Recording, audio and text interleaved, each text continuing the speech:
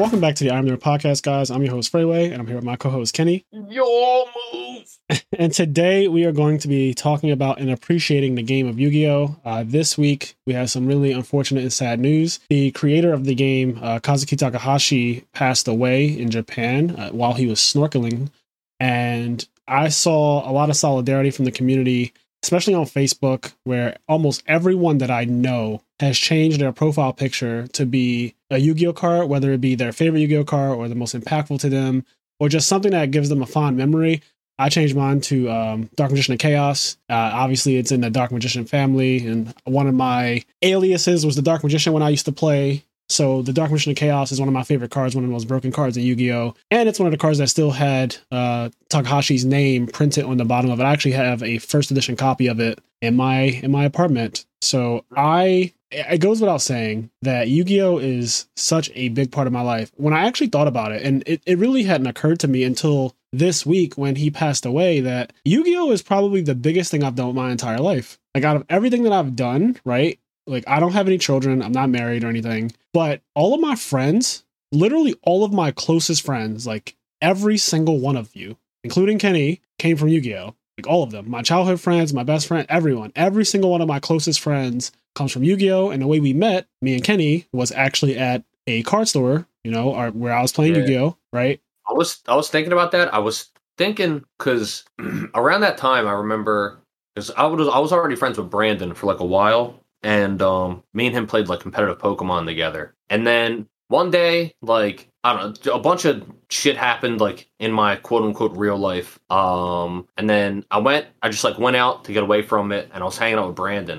And he was like, "Oh, come down to this card shop with me." And so then I went to Red Caps, and I don't know if you were there the very first time I went. I feel like you were, though.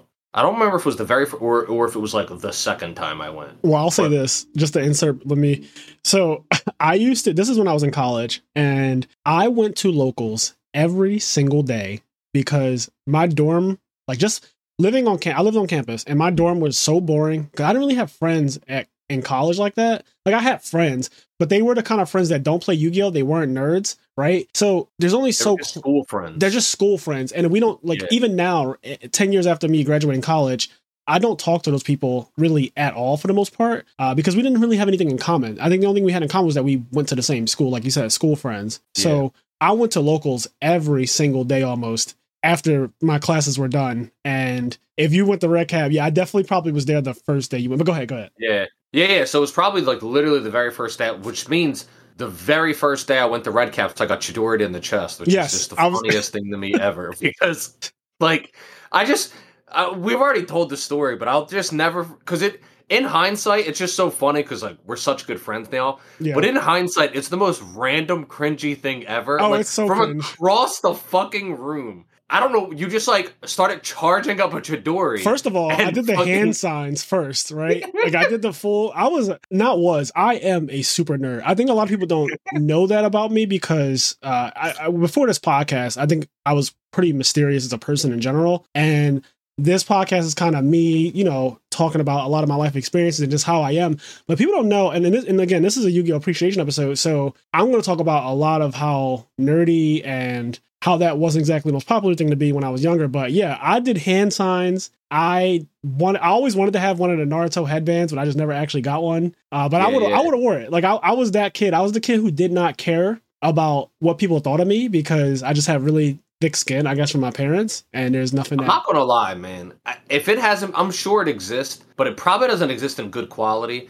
They need to make good quality Naruto, like, do-rags. Like, I don't. Oh, that would be fire. I will wear that too. I will wear that. I know. But that's what I'm saying. Like, if they made, because, like, headbands are one thing. They can be kind of awkward, right? But do-rags actually have, like, some kind of utility. Yeah, I would legitimately wear a So we're off on a tangent. We're off on a fucking tangent. But yes, the way we met, I Chidori'd you in the chest. But I think it was later in the day. I remember us being there for a while during the day. And then at the end of the night when Red Cap was like, we're closing up, make these your last games. Don't start any new games. You know how they always make that type of announcement. Don't start any new games. And then I was just going around being fucking weird. I'm just naturally, even amongst the weirdos, I am the weird king. Like, I am one of the weirdest out of everyone. Like people don't just go around attacking their friends or people who they don't really know, like you. So Yeah, it was great. It was pretty great. So but then yeah, we met because like, of Yu-Gi-Oh. So that was Yu-Gi-Oh! Red Caps, our local, or one of our locals. Yeah, one of them. And yeah, that was like, it's pretty interesting. How did you meet Brandon though? The guy who brought you to our local?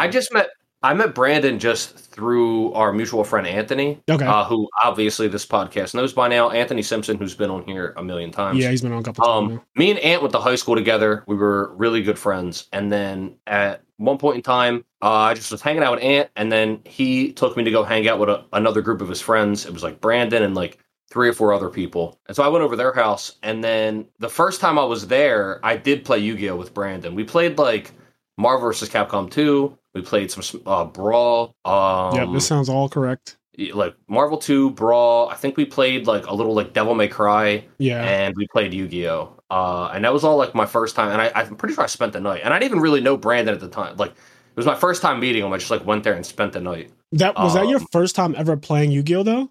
No. Okay, so you had already been a Yu-Gi-Oh! Player prior to meeting Brandon, right? Brandon? Yeah. I played Yu-Gi-Oh! I played Yu-Gi-Oh! When it came out. I met Brandon because I didn't meet Brandon until I was 15 or 16. And I played Yu-Gi-Oh! When I was like in 5th grade or 4th grade. Okay, so Yu-Gi-Oh! Started really early for you as well. Yeah, I played it when it came out, like when the show started, when all that was out was like Legend of Blue Eyes and Starter Pack Kaiba and shit. Okay, so it was immediately a hit with you as well. I think for me, I played it so early that the Yugi and Kaiba starter decks were still on shelves. Like you could just go into a store and say, I want 3 Kaibas, which is exactly how I started playing Yu-Gi-Oh! I've told my story on here before. We have an episode titled Yu-Gi-Oh! It's one of our first episodes. It's in the top. It's like in the first 10 episodes we ever did of this podcast, right? And I remember, I think it was the second episode. It might be. It's called Shadow Realm, right? Something like that. Yeah, I think because the first episode is the general introduction, and then the second episode is like the Yu-Gi-Oh! Episode. Yeah. So I started Yu-Gi-Oh! Very young. I believe I was in 7th grade to be exact, but some kid in my class, we used to go to the library after school, and for some reason he decided to take me to a card store before we went to the library. And he was like, "Yo, I want you to get into this new game. You're gonna buy a starter deck, and then you're gonna get some packs or whatever." Mind you, I didn't really like have money like that, but he was just like, "Yeah, this is what we're gonna do. You're gonna start playing. It's really easy, and then we play for cards and stuff. And we have this little like league and everything." So we went to the card store, and I remember Feral Servant being out. I remember buying packs, he got me at least 1 Blue Eyes Kaiba starter deck. And, that was whatever. But then I ended up watching the show because I was obsessed after seeing them play a little bit. I ended up watching the show, and I immediately saw Kaiba had 3 Blue Eyes White Dragons. I saw him make Blue Eyes Ultimate Dragon, and that the obsession happened so fast. I have a very obsessive personality. It's why I don't do a lot of different things.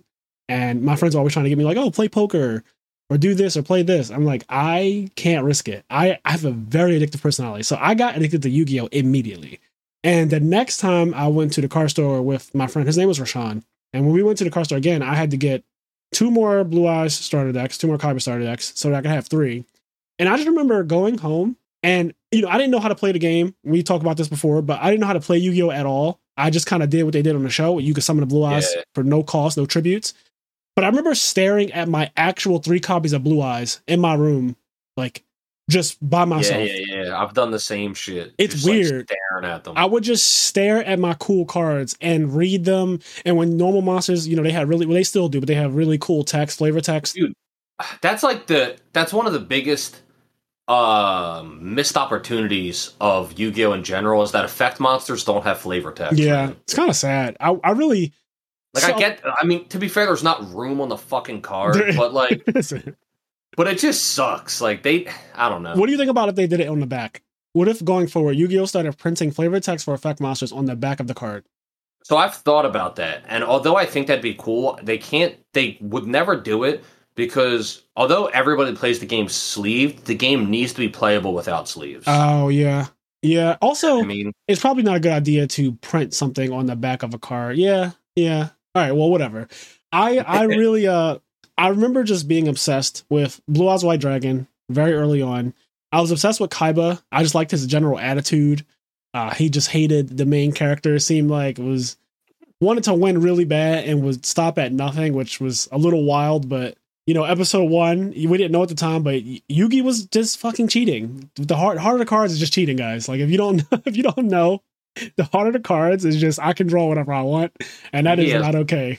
Yes, lap the gores at any time. Lap the gores at any time. Also, drawing 5 pieces of Exodia at the perfect moment when there's 3 blue eyes on the field. Just anything. Yugi was just on all bullshit from the very beginning of that series, but the anime was great, and it got me hooked so fast.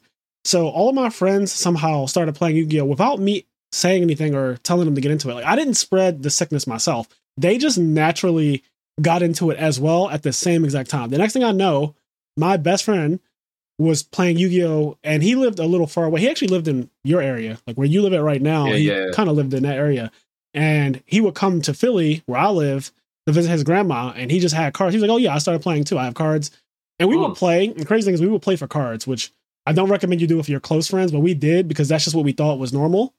Because the show had like rare hunters and all that stuff. Yeah. So we would play for cards, but it was great. I have so many fond memories of staying up extremely late playing Yu-Gi-Oh! Until my eyes are almost closing. I remember I got into it immediately, like super early on. Like literally when it came out. Yeah. At some point though, I don't remember when. At some point I did fall out of it, like still relatively young. Yeah. I fell out of it. And then I remember I got back into it. And as a kid, it feels like it was 7 years later. But realistically, looking back, it was like, I guess 2 months. I don't fucking know. Yeah. I know what you mean, though. Those lapses where, yeah. Yeah, but it felt like I was out of Yu-Gi-Oh! Forever. But when I look back, I'm like, well, it wasn't. Like, it was a month, 2 months, whatever. But anyway, my point is, I remember I went to my friend Cheyenne's birthday, and he and I think Medina were playing, and he ended up giving me like just a random stack of cards. And that ended up getting me back into it.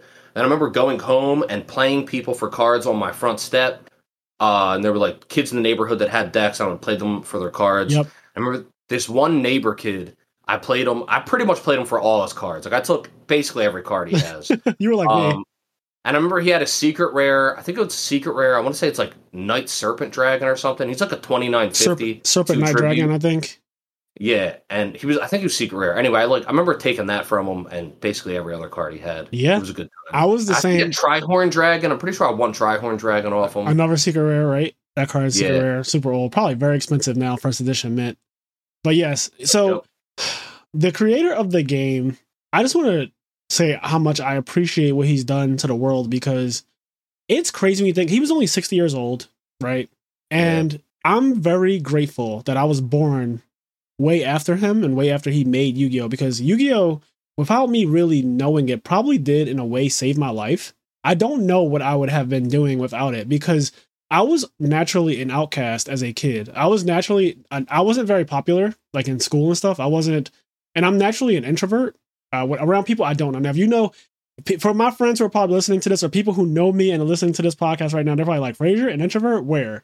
But that's because around you guys, I get to be like so happy and be myself completely. Whereas when I don't know people, I'm just like very reserved and quiet and like just kind of studying the room and seeing what people are about. But I'm not really like completely letting loose when I don't know everyone in the room, where some people are extroverted and they just can walk up to random people and speak. I don't do that. Like I'm not here for that at all. I've always been that way. So in school, I was like very introverted. Funny, like, side note about that is my mom is super extroverted, whereas my sister is very introverted. So we all work at the same bar, and all three of you? Yeah. Oh, that's we cool. all work. Okay, I didn't know your mom worked there too. Like, I have 2 shifts where I literally work with my sister. I don't have any shifts with my mom, but she works there too. Yeah. So anyway, there was a shift where my mom was done her shift, and she was hanging at the bar, and like while me and Miranda were working, right? Mm-hmm. And so she's there for like hours hanging out, and she like makes 4 friends while she's there. Yeah, people she's never it's talked a no to. for me. It's she just, a no for friends. me. By the end of the night, Miranda goes, now if it was the other way around and I was sitting at the bar waiting for y'all, I would have sat in the fucking corner and not talked to one person. Like, she was like, I would have made one friend. Miranda is me. I am her. She is me. Like there's no world where I'm talking to 4 complete strangers. I just don't do that. So with Yu-Gi-Oh, what it did was it helped me to identify people who were like-minded and also nerds, which, you know, at a time in the world, the word nerd was a derogatory term. It was used nerd, geek, work. It was used in a bad way. It was the connotation was not good. I embrace the term nerd now. I mean, we named the podcast "I Am Nerd Podcast" because we kind of like taking the word back. It's not a negative at all. When I consider myself a nerd, when I call other people nerds, like it's not a bad thing. I actually prefer that people are nerds. I prefer that we like anime and video games and Yu-Gi-Oh and Pokemon and Magic and Hearthstone and whatever else you're into that's like nerd related, Marvel movies, whatever. It's so hard to hold a conversation with a quote unquote normal person, man. Like, bro, it's fucking dreadful. You want to take it a step further? I've tried dating outside of nerds and it just doesn't work. Like every time I've ever been in any kind of relationship with someone who's not into anime and video games, we have nothing in common outside of physical attraction. It's like, sure, I am physically attracted to you. You are definitely cute or good looking, but after that, there's not much there, and that kind of fucking sucks. Like, it's really bad. Whereas the best relationships I've ever had in my life have been with Yu-Gi-Oh players. Like when I've dated Yu-Gi-Oh players, it's been the absolute best relationships I've ever had. Yeah, I've definitely it's weird because like I've dated girls where they're once again quote unquote normal. Yeah, I'm saying, but after the attraction, there's just nothing. Because this is kind of cringy, right? But a long time ago, when MySpace was a thing, right? Before Facebook, there was MySpace, and on MySpace, you could like you would set your name or whatever, and your name was almost also like a status. It was weird. Yeah. But at one point, I named my MySpace. It was "Bitch, I Just Want to Watch Kenan and Kel." Like that was the name of my MySpace, and it came from there was an actual quote that I said where. There was one day I was arguing with my girlfriend because, like, she just was being normal and girlfriend shit. And there was a point where I was just, like, kind of done with it. Yeah. And I literally turned and I was like, bitch, I just want to watch Kenan and Kel. Because, like, Kenan and Kel was on. And it hadn't been on. It was like, it came back. It hadn't been on in years. And I was just like, bitch, I just want to watch Kenan and Kel. I understand. I have been in situations where my very normal significant other just doesn't understand why I want to watch this show that's not in English and read subtitles. Yeah. Like, doesn't this come in English? It does, but it's cringe if I watch it in English. I have to watch it in Japanese. I have to read it.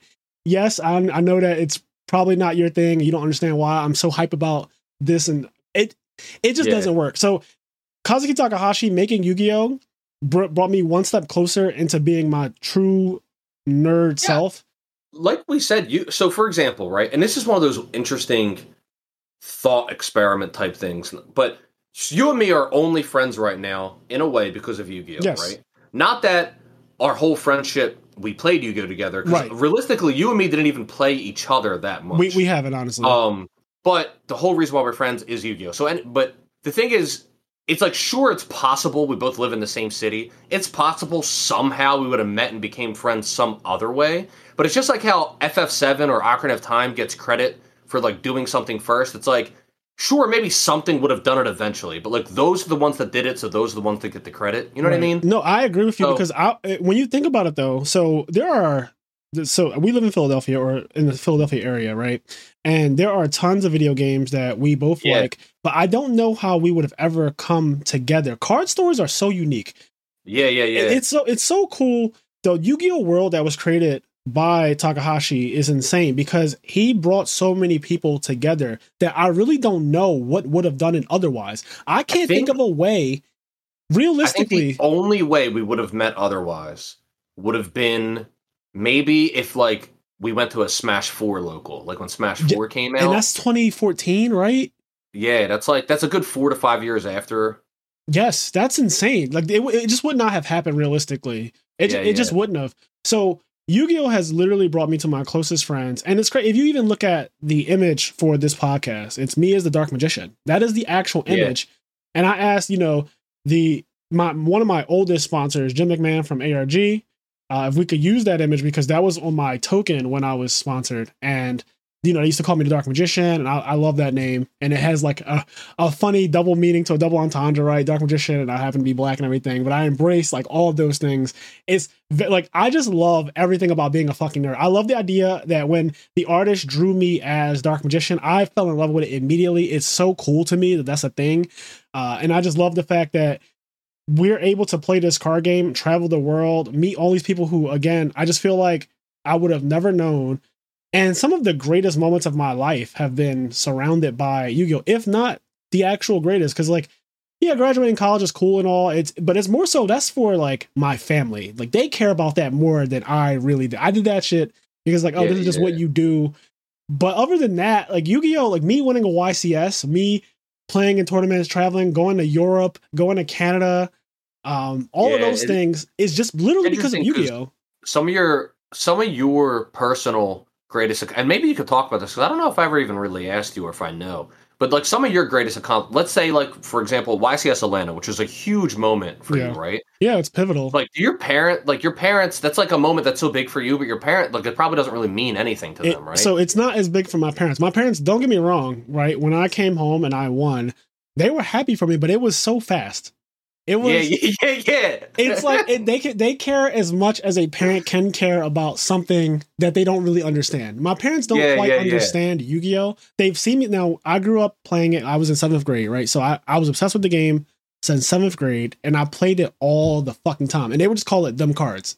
They were like, he's outside playing them cards. Or go get Frazier, he's on the steps playing them cards. I used to play on my front steps where kids will walk past. They'd be like, oh, I got that Dark Magician. I got that Blue Eyes. You know how people do when they want to be so cool. I got a story about that in a second. They people want to be so cool. They act like they don't like Yu-Gi-Oh! Or they don't know about Yu-Gi-Oh! So they walk past.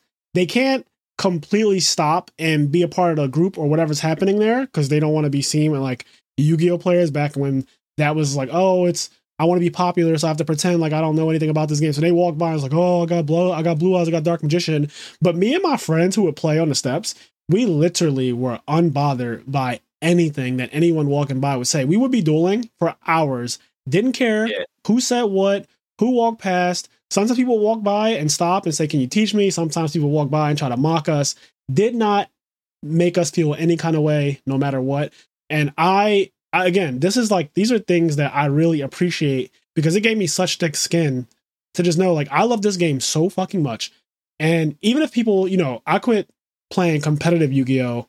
Around 2016, 2017. And everyone who's ever played the game definitely complains about formats and stuff like that, which is no fault of the creator at all. But the game is still great for everything that it's done outside of just any particular format. Like, the game is so amazing that I'm back playing it now.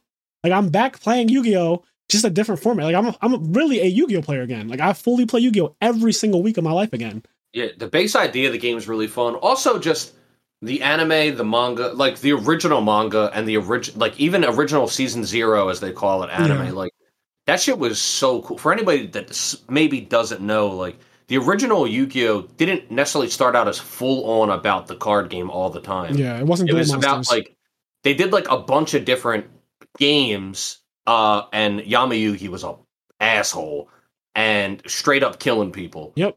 But then eventually, like, there was a part where they did do a card game, and that part became so popular, and he kind of expanded that part of it, and that Yu-Gi-Oh's identity ended up becoming based around that Duel Monsters. Yeah, concept. So what's cool about that is the premise of the original Shadow games, right, before it was Duel Monsters, was kids get bullied, and Yami-Yugi challenges these people to a Shadow game, and if they lose, they get punished, and punishment usually meant death. So, yeah, and this also keys into why he's called the King of Games. It's because, like, in regular Yu-Gi-Oh, you never really think about it if you don't think about it, I guess. Yeah. But he's the king of a game. You know what I mean? But, like, in original Yu-Gi-Oh, he's because each time, like, he plays, like, there's one where they're, like, tied together by a string, and they're on, like, both sides of a fucking roof, like a pointed roof. Yeah. And like, they play some crazy game, like, I don't remember exactly what it was, but there was one where, like, the guy has gasoline on his fist, and he has, like, a lit lighter, and it's, like, he has to, like, catch something before it falls, but if he does it, he lights himself on fire, like, some nonsense, and Yami was on some shit. It's very dark, but essentially it was an anti-bullying manga. Yeah. It's in a weird way, like, when you really think about it, he always challenged people who were like criminal or bullies of kids. Mm-hmm. And I don't know if it's because maybe the creator actually himself has experienced something like this. Pretty much almost all kids have experienced some level of bullying, even if it didn't fully affect you. But just the idea of a bully, everyone has experienced in some way someone trying to bully them or actually bullying them. And especially when you're different like us, when you're a nerd, when you're like just different, people tend to bully you more. So it makes perfect sense that someone in that world would make this type of story basically revenge on bullies. And every time they lost one of the shadow games, they just lost their life. It was very crazy. Real life almost got killed over it. Like, I don't know if I told the story, but over Yu-Gi-Oh! And over like being bullied, there was a time I had a friend that I played Yu-Gi-Oh! With all the time. Yeah. And we played blah, blah, blah. And then I had moved with my dad for like a year or two. And then I came back to my old neighborhood, like during the summer to hang out. And I met him. And over those 2 years, he became what I like to call a cool kid. A cool kid, someone who completely is like, he kind of rejects all the shit that he used to, that was like actually fun or whatever. He used to blatantly love. Yeah, that he blatantly loved. He makes fun of it now. Now he just like does drugs all the time and like gets drunk. And if you do drugs, smoke, I don't give a fuck. My problem is that when you're just like, oh no, man, like I don't watch anime anymore. I smoke. Or they pretend like they never did, right? Yeah. So that's the thing. I saw that he was being a cool kid, and then so me being me, I was like, hey man, like remember when we used to play Yu-Gi-Oh? And he's like around his new cool kid friend. Yeah. And he was like, nah, like I never played that gay shit. Like it's literally what he said. Just like that. And I was just like, oh, come on, dude. And the one guy was like, oh, what's that, like Blue Eyes Charizard or whatever? Like he did that thing that you said earlier. He's like, oh, what's that, like Blue Eyes Charizard? So anyway, of course, we go back and forth, and I kind of like embarrass him, right? And then like whatever, and then like I leave, and then hours later that night, like at 10 o'clock at night, he calls me up and he's like, oh, my bad, like whatever, like you know whatever he says, and then like he wants to hang out or whatever, and I'm like okay, and I'm on my way home. So I was like, oh, I'll meet you here. And so on my way home, I see him, and I walk up to him, and he's like, oh, hey. And then as I walk up to him, like 3 guys come up from behind him, and it's the guys that he had with him earlier. And then the one dude takes his shirt off and immediately comes over, and they just fucking jump me. Wow. And so I'm like fighting these guys, and the one dude's way bigger than me. He's muscular as shit. So I'm fighting him, I'm holding my own, but I'm kind of like... Yeah, you're getting jumped, so it's, I'm getting jumped. You know what I mean? It's not a fair fight to begin with. And then... in this happening, I see, and I still remember his name. Obviously, I'm not going to say it. Yeah. But I see another kid running up, and it's another one that was with that group, and he has a full-on, like, butcher knife in his hand. And he's running toward me, and I fucking, as I like, grab the one dude by his, like, chest, I throw him, like, push him, and I just fucking run past him. And I run my goddamn ass off. And I run up to this person's house, and I start banging on their door. Wow, that's scary as fuck. And, like... I'm banging on, like, this guy's door saying, like, somebody's chasing me with a fucking knife, and, they don't answer, like, they don't open the door, and I just, like, run into their backyard, like, jump in these bushes and shit. But, like, they legit jumped me, and there was another guy that was chasing me. You don't know what was going to happen after that, because anything could have happened to you. Just because, like, I embarrassed somebody over Yu-Gi-Oh! Like, that's insane. Nonsense. But you know what they needed? They needed a fucking shadow game is what those kids needed. They did need a fucking shadow game. Those kids needed to be sent to the shadow realm. They needed to be in the next chapter of the manga because that's insane. Now, I have never, God, thank you, I've never been jumped or anything like that, but I have definitely been teased and mocked and even, I guess you would call it bullied because of Yu-Gi-Oh! Like I've had people definitely say aggressive things to me because I'm playing Yu-Gi-Oh! Or because I like Yu-Gi-Oh! Or whatever, which is so strange to me, even still to this day. But again, I guess just because I just have a I don't give a fuck mentality and I'm not really afraid of people. They never physically did anything to me, but I could see that being a thing, you know, in different circumstances. Like if I don't know, if I embarrass, like how you embarrass someone, I guess, because of who they used to be and they reject that part of themselves now is so dumb. But again, like Yu-Gi-Oh! Is great because of all of the things that brought us together in a sense. Nerds are allowed to just be unapologetically nerdy. I was allowed to Chidori you in the chest at our local Yu-Gi-Oh! Store, right? Because we're just surrounded by people who all watch Naruto. We're surrounded by people who all watch Bleach. We're surrounded by people who all play Magic and Yu-Gi-Oh! And collect cards. And some people are in this competitive, whereas like I'm a hyper competitive person. You have people who just I like to collect every secret rare out of every set, first edition, put it into a sleeve and never touch it. And those people are probably rich now. Right? You got those were they were actually better than you, Fraser. Oh, 100%. Like they were the smart ones. The people who collect it when I was busy traveling, selling cards so that I could get to the next event and all of that. The people who kept all of their cards and never went to any events, they won in the end. They won it. The people with the page, people who have a page of LOB Blue Eyes First Edition and Gem 10, like those people won in the end. It's crazy because Yu-Gi-Oh sold over billions and billions and billions of cards now. Since 1998, when it first started, and 2002 when it first came out in the US, it has sold billions upon billions of actual cards. And you can just imagine this guy who made this manga, Kazuki Takahashi, like I don't think he realizes the impact that he was going to have on the world when he first made. Not when he started, yeah. Obviously later he did, but when there was absolutely no way he could have known. I mean, right? He made something that is, there's no way, right? Like he changed lives. Like again, I feel like my life has been molded around this game.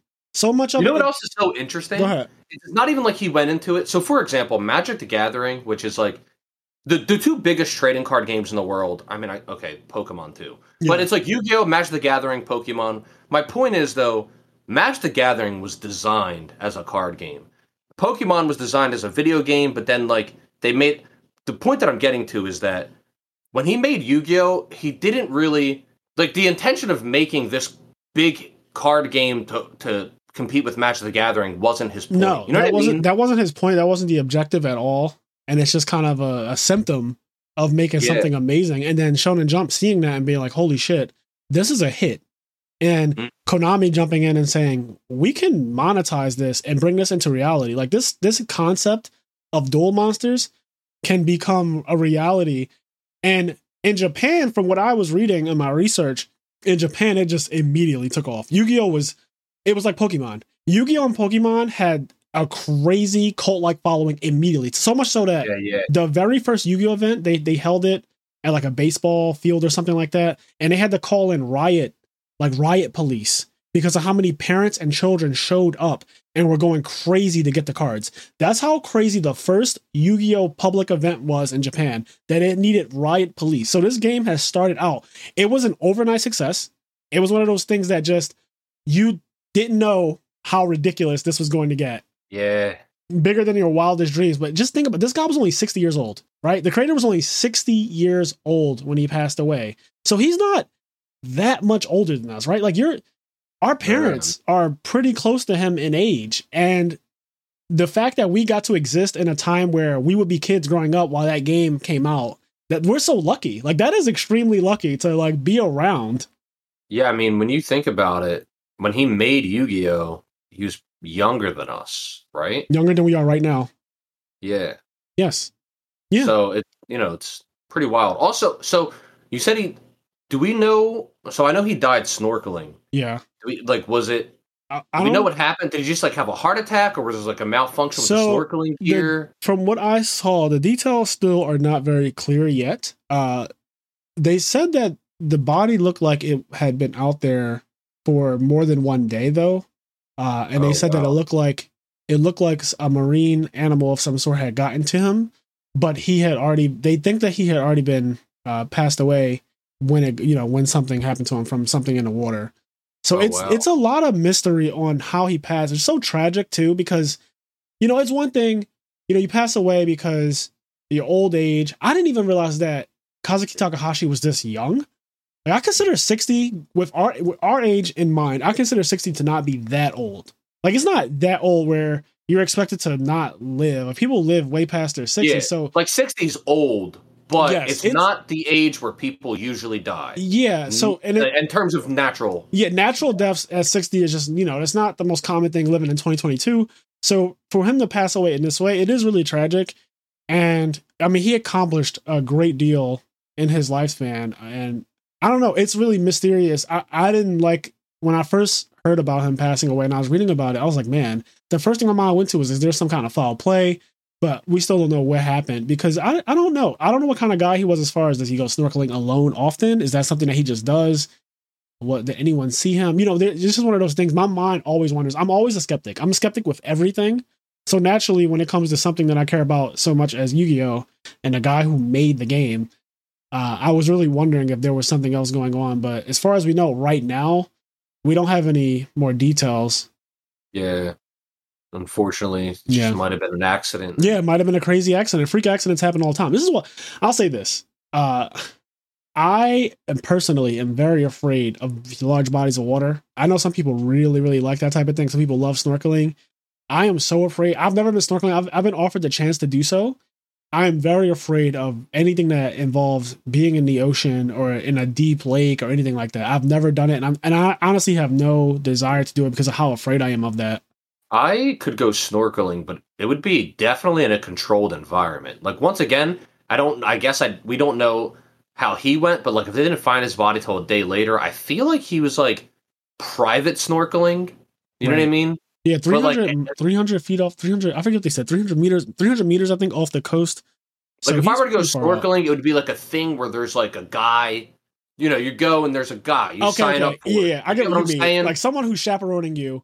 Yeah. Okay. I'm not going snorkeling on my own. Yeah, like, Kenny's not going I'll go water. Snorkeling, but like there's people there. There's like, you go like some fucking guy with like, a lifeguard. He drives you out on a little boat. He's like, all right, guys, so this is where you go over here. I need that guy. Like, that guy's there. When I go snorkeling, that guy's going to be there. I agree with you 100%. If I were ever to do something like that, even though I never will, but if I were to ever do something like that, it would be in a very controlled environment. I'm actually, what do they call it? Risk averse from like pretty much everything. So I was given the opportunity to do ziplining before with my coworkers.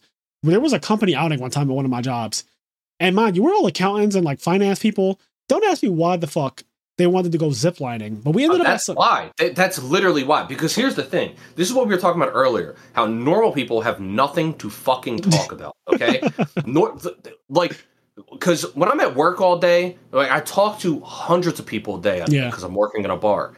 They have nothing to talk about. It's literally just whatever sports game is currently on, or whatever sports game just ended, or like whatever concert they went to when they were 20.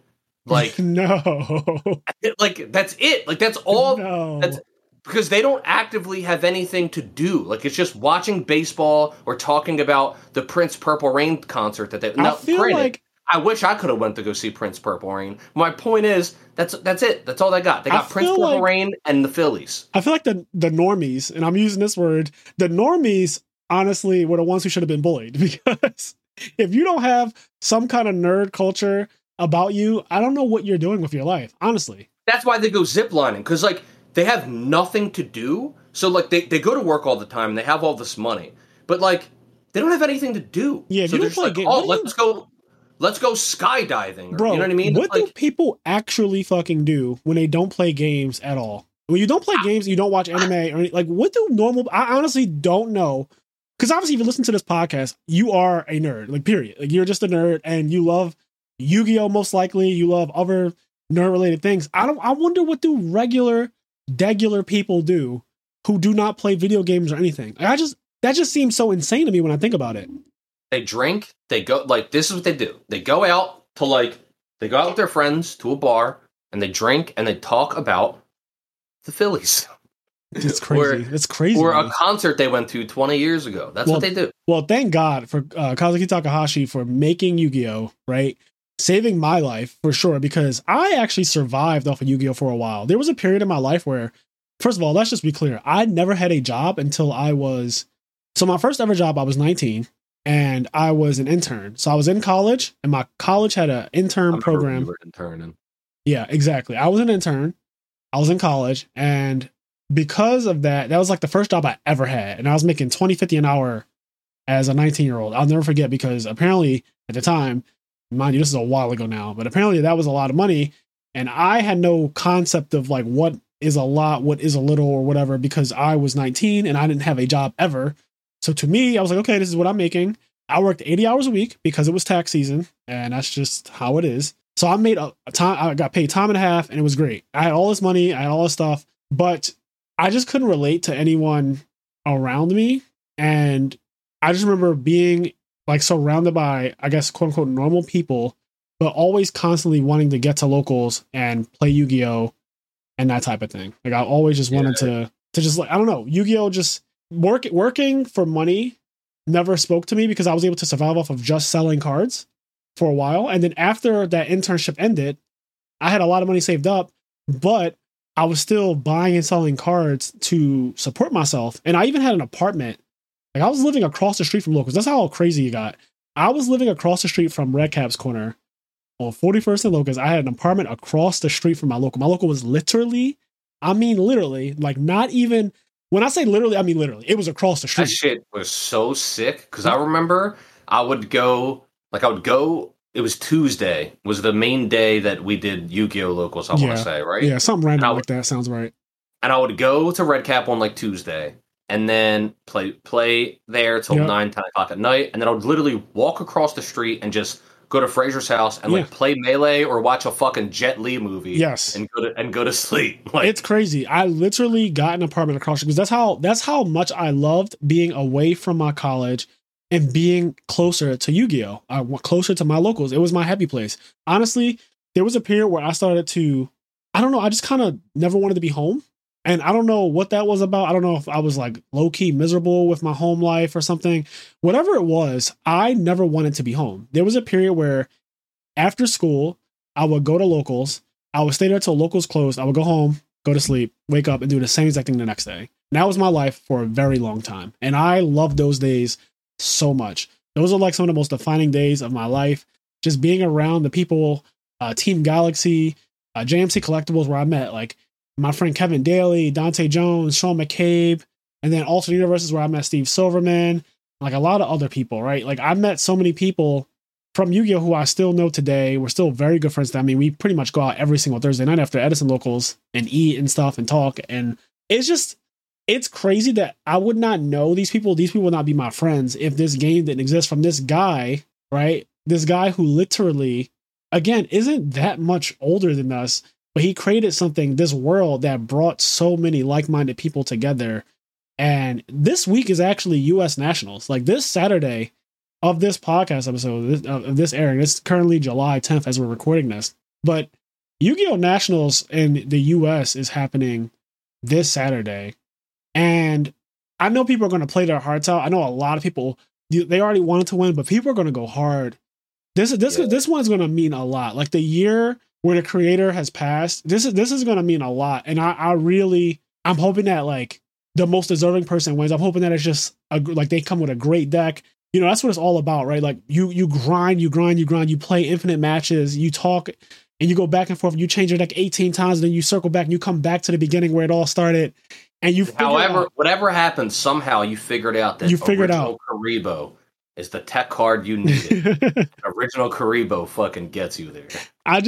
I really hope that everyone, I won't be there. I decided that I'm not going to go because I really wanted there to be like Edison side events dedicated at the championship this year, but I don't think there is. And for me, it's like it wouldn't make sense for me to go and only watch people play Modern Yu-Gi-Oh! Where I can't completely follow the game, if I'm being honest. Like I kind of get it, but I don't know the combos that well, so watching doesn't really do anything for me. You would just go there and you would talk to your friends and everything. Like that'd be cool, but at the end of the day, like, you know. Yeah, it's just not. Yeah, so good luck to everyone going to Nationals this weekend in Chicago. And I hope that the best deck wins. I hope that the best player wins and all that stuff. But yeah, so, I mean, shout out to the random though. Once again, you mentioned Sean McCabe, and I forgot. I wanted to ask you. I need to ask McCabe. The other day, like last week or the week before, I'm like putting checks in at the bar, and somebody signed, and it said Sean McCabe, and I was like, "What the fuck?" I was like, "Was he here?" I was like, "Was he just randomly here for some fucking reason?" He might have been. And then, you know, obviously I didn't see him, and I wanted to see. It might have been him because I know that there's been a couple of nights where after locals, he would go to a bar, specifically a bar. And I even said, I don't know who you are anymore because that is such a foreign concept for us to even go out. Like we're the kind of nerds that clubs and bars just did not speak to us when we were younger in our 20s. Yeah. That just did not speak to us. So now that we're older, it's kind of weird that, like, I know he started to go out a little bit more, mingling and dating and all that type of stuff. But that's for me has still just been like, weird. Now, granted, I go to bars and I've been to clubs and stuff like that. It's not my favorite thing to do, but I've done it enough to know what it's like. I know exactly what I'm getting into when I go to one. It's that situation. We always see those memes that are like, every time I go out, I ask myself, why did I come here? That's Why me. did I come here? That's me every time I go to a bar or club. Every time I'm there, I'm like, okay, even if I'm having a good time, I'd rather just be playing a game, watching that happens anime, or doing to me something else. so many times. Like, Really? you go somewhere and you're just like, dude, I would like, yeah, this is cool, right? Like, this is fun. I guess it's a memory, but like, I would so much rather just be home and playing whatever game I'm playing at the time. Right now, it's Monster Hunter or like whatever. Yeah, I'd rather be doing anything else. And so, I don't know. Being a nerd is just great. I think it's one of the best things to be, honestly. Like, again, I don't know what I would do without Yu-Gi-Oh! I don't know what I would do without anime and video games. And Yu-Gi-Oh! Being the biggest of them all, because I started playing in 7th grade. I am still playing now. So most of my life, I've been a Yu-Gi-Oh! Player in some capacity. And even when I wasn't playing, like the 5-year period where I just completely wasn't playing Yu-Gi-Oh! At all. Like, I did not play a single game of Yu-Gi-Oh! In 5 years. Even that period, I still kept up with the game. Like, my Facebook is still predominantly Yu-Gi-Oh! And Yu-Gi-Oh! Friends, and I still comment on the game a lot. So despite not playing it, I'm pretty aware of like what's going on in the formats. I was judging Yu-Gi-Oh! For years after I stopped playing as well. And that's another thing I really like. And people, don't really quite understand why somebody as competitive as me would be judging, but I used to like watching people play for some reason. I like spectating. Let's judge people. That's true. That's actually, honestly, yeah, I think you hit the nail on the head, though. I think that is actually what it is, period. I think I just like judging people. I'm a people watcher, and watching people play and thinking about what I would have done and how the game would have played out has always been just therapeutic for me. It also has helped me to be a better player, to judge and watch multiple games play out. I kind of consider it the same way Naruto does his Kagebunshin no Jutsu, and he makes 100 clones and they all train. And then when he cancels the jutsu, he gains all of the information and everything from the training sessions that all of the 100 clones had, which is insane, right? So imagine you're able to create copies of yourself. One of them goes to study to be a software engineer. One of them goes to study to be an architect. One of them goes to be a police officer. One of them goes to be a firefighter. And then after they finish their entire tenure doing those things, you recall them, and you have all the information that they have. Like, you have lived all of those lives, but it's all in you. That would just be an insane thing. Obviously, it's not that broken, but watching 5 games at a time, right? Like, standing behind 5 players and seeing how, when they say Yu-Gi-Oh! Players, you have 40 minutes, you may begin. Watching them all start off, draw their opening hand, and walking back and forth and looking at everyone's opening hand, and then what they do with their ending board, and then knowing what I would have done is like really, really cool. And it's a lot of information to take in. And sometimes I see things that I didn't think of. This is the important part. I see things that I didn't think of, and it's either really bad or sometimes really good. And it increases my overall knowledge of how to play, which increases my technical skill, and it makes me a better player overall. So there is like merit to doing it. Why are you laughing? There's nothing I love more in any game, but in Yu-Gi-Oh!, whatever it is, that when someone does something so bad, you're like, I couldn't even have thought of that if I tried. Like, I couldn't have thought of that play if I fucking tried. If I tried to do the worst play possible, I could not have done that play. Oh, that's hilarious. I mean, you've heard me say that line many times now. Like, literally, when I'm training your cousin, who is way younger, he's only been playing Yu-Gi-Oh! For like 2 years at this point, pretty much the entirety of the pandemic. He's been playing, and so he's very, very young in Yu-Gi-Oh! Compared to everyone else I know in the entire Yu-Gi-Oh! Game. He's literally an infant in Yu-Gi-Oh! But when he makes certain plays, I literally say that exact line. I could not possibly have come up with that play. Now, sometimes he has moments of brilliance where I'm like, well, that was actually really good. I'm surprised you saw that, because I saw it. I'm staring at the play, but it's a little complicated, and he'll do it. And I get so excited. I get so happy. But there are these plays. And what's great is watching how someone who you teach someone how to play Yu-Gi-Oh! You're teaching them how to play it on an advanced level. And when they start to get it, they start saying, like, he speaks out loud. He'll say things like, I'm thinking about this, but that sounds horrible. And I love that. Like, I love when the bad thoughts, he speaks them out loud. And in my head, I'm like, Jesus Christ, that's terrible. But then he'll follow it up and say, that's awful too. So I'm just like, oh, we're making progress. We're making progress. Yeah. It's great. So yeah, Yu-Gi-Oh! Even teaching Yu-Gi-Oh! Is a part of my life. And I even thought about being a coach on Metafy, but that at this point, that's kind of like one of those memes now that everyone's a Metafy coach and they've ever done is like top 2 locals and maybe gotten regionals top 64 invite. And now all of a sudden they're charging people for coaching on Metafy. It's like a meme, but I think I have enough credentials to actually teach on Metafy. And if I did, it would probably be Edison format since I currently play that a lot and I've studied the format a lot. But yeah, Yu-Gi-Oh's great. Yu-Gi-Oh! I started this whole bit off by saying that it has supported me. And when I think about, so when I was sponsored, I got flights because of Yu-Gi-Oh! Like I got flights because of my ability to write about Yu-Gi-Oh! I was literally writing articles and that would get me flown out to the next YCS. It would get me cards that I needed. And honestly, also just money. Like I got like every article I wrote, I was paid for. And again, buying and selling cards is very lucrative. A lot of my friends are complete entrepreneurs. In fact, my best friend is an entrepreneur who just does Yu-Gi-Oh! Like he literally just does Yu-Gi-Oh! Buying and selling and supports himself off of it. And a lot of other people that I know. Is it who I'm thinking of? That's not who I'm thinking of, right? There's a couple of them, honestly. Okay. There's a couple of them. There's a couple of my friends. One in particular I'm thinking of. Okay. Well, there's a couple of my friends who completely support themselves off of just Yu-Gi-Oh! Cards. And I'm thinking of Professor X. Right. He's one of them. Okay. Professor X is one of them. It's just amazing. Like the amount of money that you can make off this game it's great. It's great that you can do something that you love because, working for someone else, it does have its merits, right? Like I work for a company and, I'm an accountant for the company and they give me things like health insurance and dental insurance and all of those things, right? Like if I were to pass away, they pay my life insurance to my family. There's all these benefits to it. But at the end of the day, right? At the end of the day, I'd much rather, and I've said this on the podcast before, I'd much rather be able to completely support myself doing something that I love, aka like this podcast.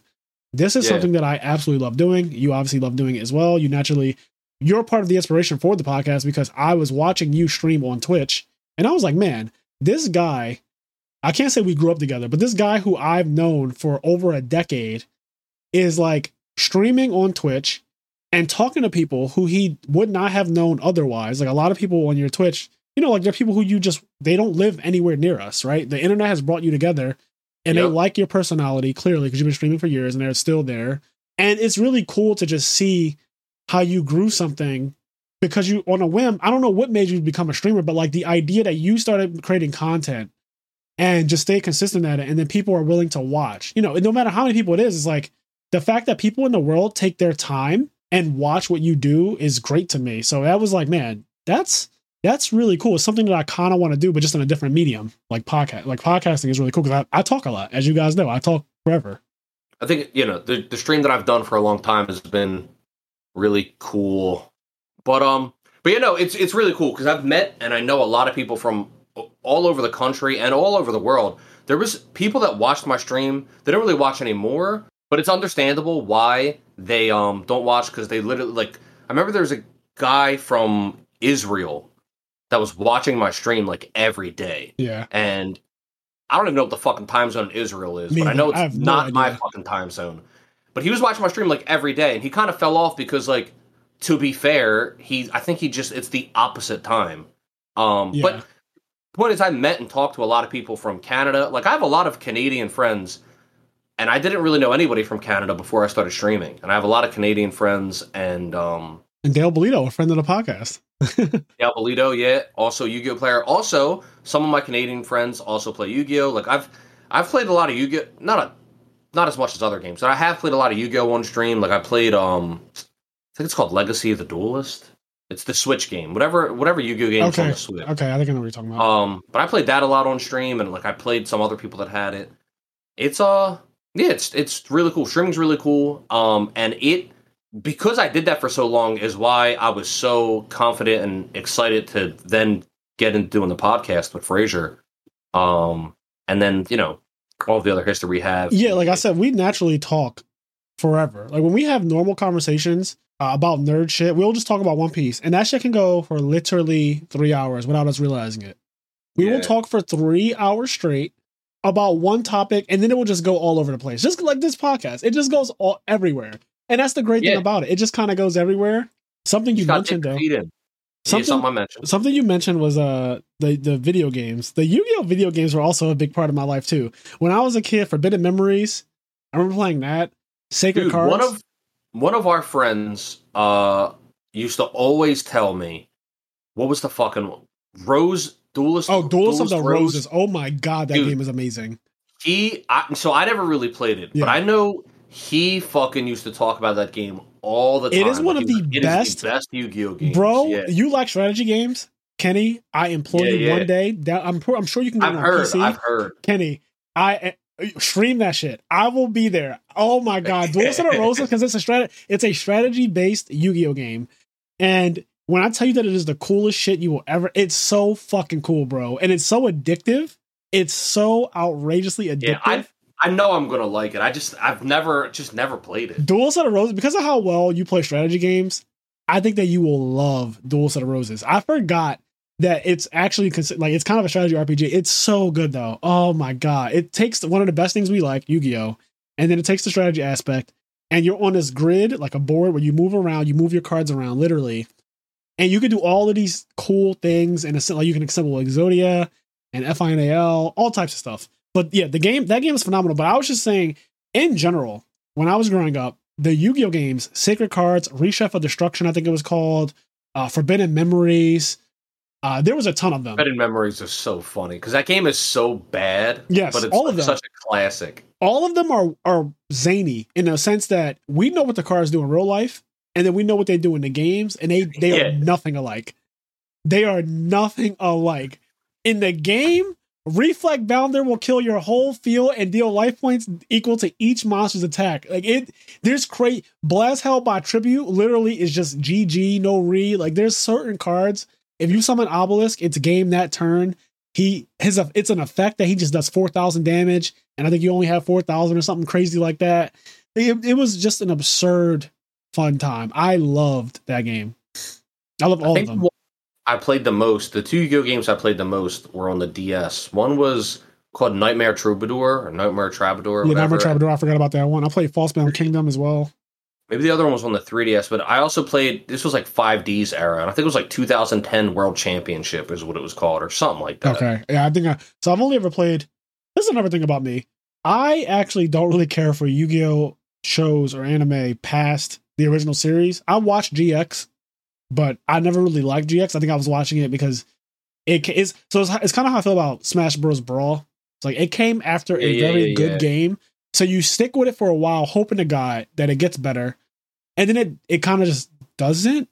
So you just kind of, and this is me personally. Like I know people love GX. It just wasn't for me. I never liked heroes. Again, I like villains. I like dark things. So Yami, like the whole Yami Yugi thing, that resonated with me. Merrick, Bakura. Like the really dark storyline that Yu-Gi-Oh had from that original season, like Pegasus stole someone's fucking grandfather and brother and trapped their souls inside of cards and told them that unless you run my fade, you won't be seeing your loved ones ever again. Like that is insane. So I like the original series a lot. And so go ahead. I'll say this about GX. I think the show, at least in English, people tell me all the time in Japanese it's amazing. At least in English, GX is fucking terrible. Okay, I thought it was just me maybe because I'd really hate it. No, it's bad. Like when I grew up and it was on, like I stopped watching the anime because of GX. Me too, actually. But I will say this: I remember in like 2017, 2018, for some reason, I think I'd just gotten Hulu, and I went through all of Yu-Gi-Oh. Like I had original Yu-Gi-Oh 1, they had it all on Hulu, and then after that, I put on GX and.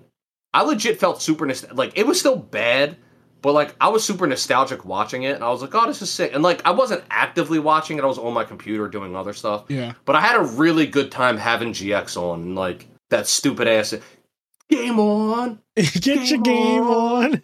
Like, yeah, Slifer Red. It was Obelisk. I like that there was classism. So shitty, but like I don't know. I enjoy it. It made me feel really nostalgic, like 2018 or whatever it was. I really like the classism in that show. That show immediately established like the idea of looking down on people because they have less than you. It really did.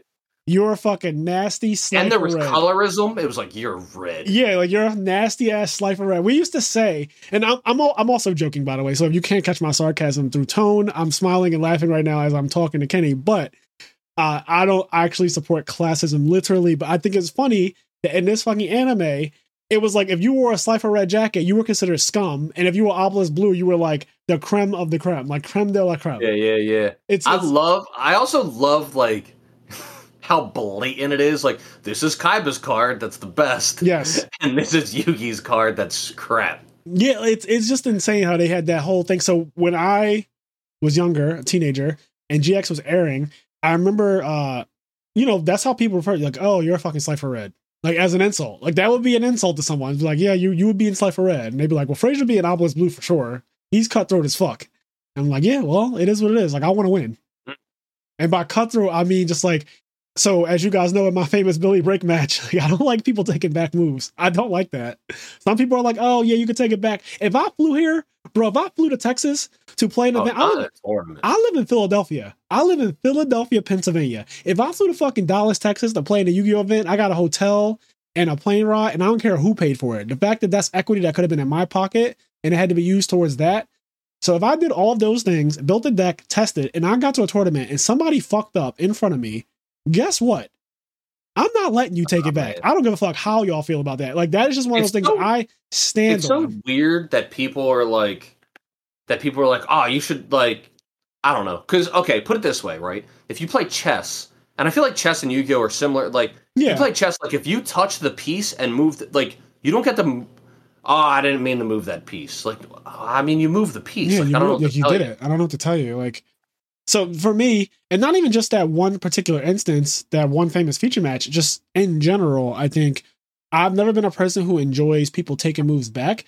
I think it's one thing if you're testing, right? So in testing, I do it all the time. I tell people when we're testing, I want you to make the best move possible, or I'm going to change this because we're testing. We're trying to figure out how to play correctly. Yeah. But you can't expect that from all of your opponents in a tournament. And because you can't expect it from all of them, I expect it from none of them. And yeah, because I think they shouldn't expect it from me either. The whole point, like, testing, it's interesting because testing isn't, I mean, it is. Okay. I was going to say testing isn't testing. It's just the different word of the word test. But, like, when you're testing, you're studying. Yeah. And then when you go to the tournament, that's the test. And there's no taking it back. You know what I mean? Like, you go to the tournament, there's no taking. Like, now I'm playing you, and all of the testing, all of the studying I did, it was for this moment. So if I fuck up, that's on me. If you fuck up, that's on you. You're not taking it back because I know you're not going to let me take it back. And honestly, even if you did let me take it back, I'm still not letting you take it back. So that's one of the things that always got to me too. I've seen this happen to so many people in Yu-Gi-Oh matches where somebody will do something wrong. Their opponent will allow them to take it back. Later in the game, the other person will fuck up. And when it's their time to try to get the favor back, the person will just say no. Yeah. And that, to me, that would enrage me to know, like, people haven't really seen me super angry like that, but that particular situation, if I trusted somebody, like, oh, I'll let you take it back, but, you know, if it happens to me, like, just look out for me too. And they just were like, absolutely fucking not. You can't take it back. And now there's judges watching, so like, there's, you know, nothing you can really do about it. It's going to sound like you're trying to bribe them or something at that point, or collude. It would just enrage me. And I've literally seen it happen. I remember I played Yu-Gi-Oh for at least 20 years now. Like, it's getting to the 20-year mark for me as far as how long I've maybe not necessarily played, but just been around and known about Yu-Gi-Oh. So I've seen a lot, guys. I've seen a ton.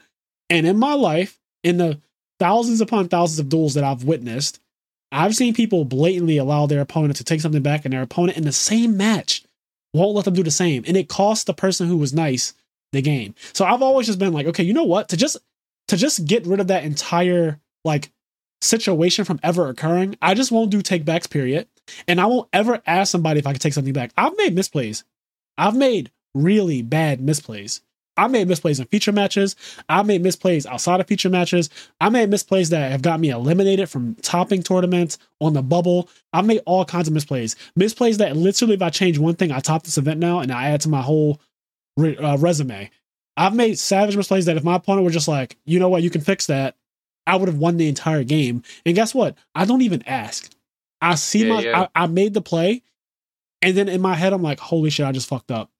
And I'll be like, you know what? That's game. I put my hand out. I'll just shake on it. Like, for me, like, that's what you gotta do, man.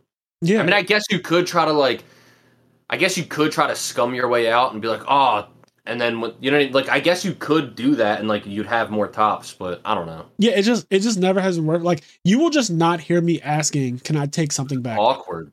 Yeah, I just don't ask. Now I've had people say, for example, when I play against someone, and let's say a card is like kind of new, and we don't really know what it does, and then there'll be instances where it's like, oh, you know, if you don't want to do that because this does this and I didn't say that or whatever, then it's like, okay, that's slightly different. But even then, I still think it's your responsibility to read the card completely.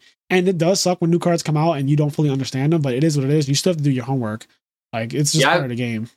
I've been in tournaments where, but like I've been in situations where like something will happen and I'll try to respond to it in a way and then it doesn't work. I'm like, oh well, I didn't know that it worked like that. Right. And then the person would be like, well, you can just take it back. And I'm like, all right, cool. And like I would. And then like some people would say like, oh, well. And then I've also been in situations where it's like, I've been in situations where I would play a card. I'm like, ah, fuck. Like I didn't realize it didn't work that way. And they're like, you could take it back. And I'm like, and I would blatantly say like, no, it's all right. Like I should have known that. And yeah. Because for example, one of the biggest ones at YCS Atlanta, I remember we were playing Malefic Stardust Dragon and people tried to Dust Tornado this card, like my Necro Valley, while that was on the field so often.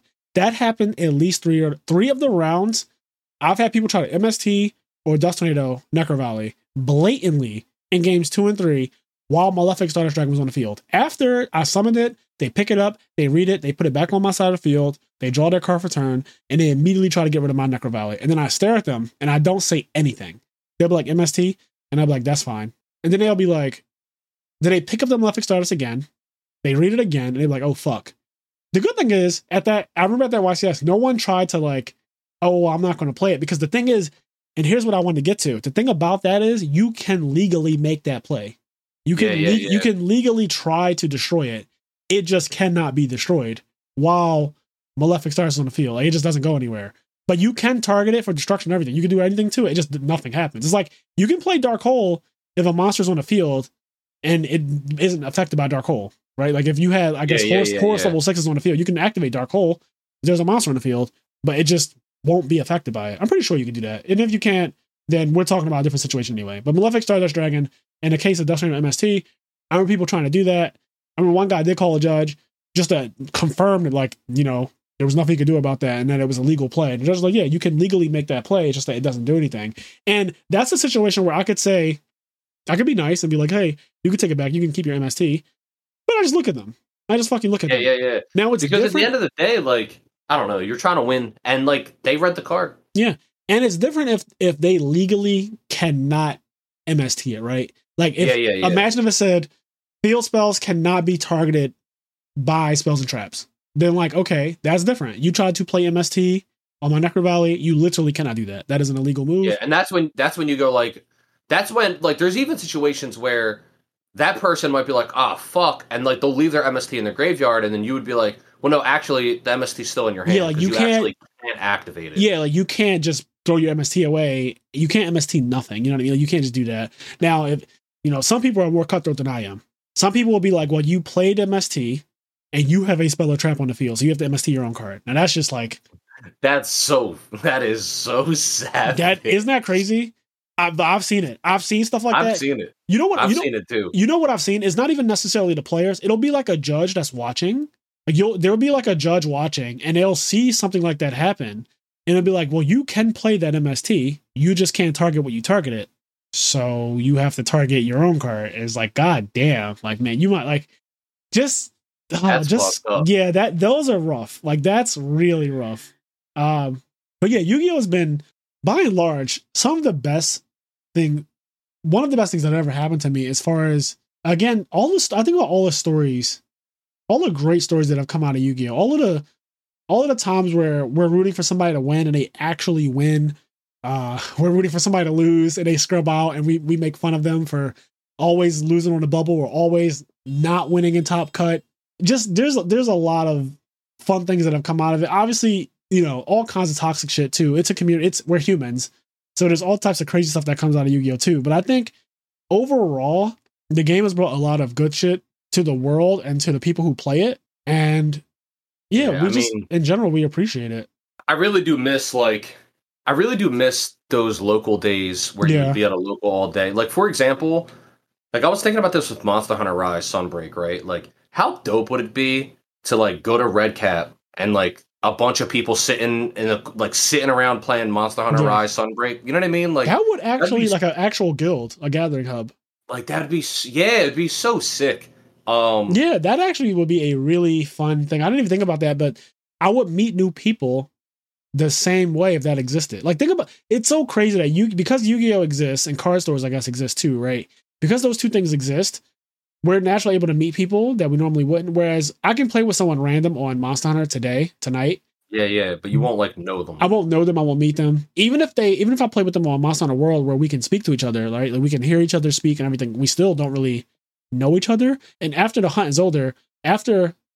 is over, we won't really know each other at all either. It's just kind of like, oh, I met this guy. He fought pretty well, but that's pretty much as far as it goes. Whereas when you're forced to be in a room with somebody for 4 or 5 rounds, even if you kind of are an introvert, you will get brought out your shell. I think everyone at my locals who's an introvert is just openly themselves now and happy to be there and talks and everything. Like we don't have anyone who's kind of like in a corner at locals. Yeah, because you guys all know each other. Like you're all we see each other so all often. This one group of friends. You know what I mean? Like, it's a big family. The best, like for example, a great example is like our friend Gary, right? Yep. Gary's about as introverted as they come. He is the most introverted. But like he's like pretty funny, or like when he's around like his friends, like he's got shit to say. You know what I mean? He does. He's actually a full person when he's around people that he knows. And he's actually one of the funnest people to be around. He's hilarious. He says a lot of mean things. And it's great though. I love his personality. Like when he's around the people that he actually knows, aka Yu-Gi-Oh players and other anime weebs and stuff like that. Yeah, it brings out the best in all of us. And then I've been with Gary in areas where, there are no Yu-Gi-Oh players around and there's no nerds around, and he is completely silent the entire time. And I'm the same exact way. I might be a little bit better, but at the end of the day, I'm super introverted around people I don't know. That's just how I am. But yes, I was going to say, you said the word family, and it really is like that too. I think every locals is a family. Like I remember, this is how crazy it gets. So I remember Alex Flamer, right? He's a supporter of the podcast. Shout out to Alex. And somebody who I've known for a very long time now. I've known him for a very, very long time. Almost half my life. Man. Yeah. I've known Alex for almost half my life now. And I remember people would pick on Alex, right? At our locals. And, we'd be like, yo, chill on him, whatever, like that. And then there would be times where people who don't go to our local would try to pick on Alex. People who are like from out of state or something. And we'd be like, absolutely not. Yep. Like, absolutely. Alex is one of ours. You will not do that. Like, that's not a thing. Like, you will not just make fun of this kid at all. Like, granted, it's not okay for anyone to make fun of anyone, despite if you go to the same local or not. But what people really would not stand for, and I love this about just the different Yu-Gi-Oh communities, is that if somebody tried to pick on anybody, not even just him in particular, like not to single him out, but just like anyone, honestly, if anyone got picked on by anyone from outside of our local community, it's like, yo, the entire local will stand up for that person. Yeah. Well, the thing is, like, even though, like you said, it's not good to bully anyone, but to give a little bit of context, at Red Cap or at our local or whatever, like, everybody kind of made fun of everybody, right? Everybody had a nickname. So everybody got ribbed on. That is actually correct. I'm glad you said that because I kind of forgot. But that is the case. Everyone at locals, it wasn't even just like one particular person, it's just that everyone takes it differently, right? So like some people deal with it in different ways. Some people like ribbed on Alex, but I was... People got ribbed on. I got ribbed on for being like one of 2 white people. Yes, literally one of 2 white Yu-Gi-Oh players in the entire local. It was crazy. It's crazy that's a thing, but like that was real. Everyone else was black, and then it was you. Yeah, I was Tom Cruise. It was great. It's fucking great. Oh man. But yeah, like so. But what you said is true, because if somebody else from some other local or some other state try to like talk shit on whether it be Alex or anybody else, like nobody stood for it. You know what I mean? Yeah, it's like chill on him. He's one of ours. Like chill on him. So I really like that too. Like we've gotten to the point where the nerds kind of band together and rise up against anybody who tries to come at us, and that's also nice. It's a nice feeling of being at your local or being at a regional, and you know that there's like 30 people from your local at the regional. Like that feels really nice. Yeah. Like we're not, no one wants to fight or anything like that, but it just feels really nice that you just see so many faces that you see all the time, but now they're all here and you're surrounded by hundreds of other players. Even at YCSs, like this is one of the things that people make fun of me for the most. It's so, I love it. But whenever I go to a YCS or any kind of event with thousands of players, all of my real friends act so ignorant towards me. They're like, we're at a YCS. That means Frazier can't talk to us anymore. And they start fucking with me the entire weekend. Like if I try to walk up to them, they're like, oh, you're talking to us? And I'm just like, bro, like relax. They're like, no, I know you're your YCS champion friends now. Like you're too good to talk to us. They do this to me every event. Or they'd be like, oh my God, is that Frazier Smith? And the whole time I was like, dude, I love doing that. I love just being like, holy shit. You're Frazier. Can I have your autograph? I hate all of y'all. I used to love doing that. I hated that so much. I would laugh at it, but I'm like cringing on the inside because I'm like, Jesus. Like I know all of you guys. Like you guys are my friends. And I remember one time, me and Cairo. This was like at a local. It's probably happened so many times. There's no way you remember that, but it was like there was like a group of people talking to you, and like I knew. Like you didn't know who the fuck they were, but it was just like a group of people talking to you, and like you could tell they were like fans or whatever. And me and Cairo just walk up, and we'd like interrupt the group, like, "Oh my God, it's Frazier!" And we're being so loud and obnoxious. And we're like, "Dude, it's Frazier Smith!" And then like I turned to Cairo, I was like, "Didn't he sleep at your house one time?" And he's like, "Yeah." And he's like, I hate y'all so much. I've gotten that. That's happened to me so many times. It's so embarrassing. Like if I was white, I'd be blushing. I get so embarrassed every time my friends do that to me. I'll be talking to someone who obviously I do not know, and we'll just be having a conversation, and then one of my friends will come and be like, "Oh my God, is that Frazier Smith?" And I'm like, "Please don't do this." And they just keep going. But I think the funnest one was one of my closest friends, as far as when I was playing competitively Yu-Gi-Oh! Is the Jersey crew. I like all of them, the entire Jersey crew. So like Nick Ma, Brian Pham, who I've never beaten before. David Barnes, like there's a ton of them. Kevin Rubio, Money Smith, Eric. You guys all know you. Meatball. Like there's a ton of the Jersey crew, and I love you all. There would be times when I would go to an event. They would be my ride to an event. We would literally get hotel together, pay gas together, do everything together.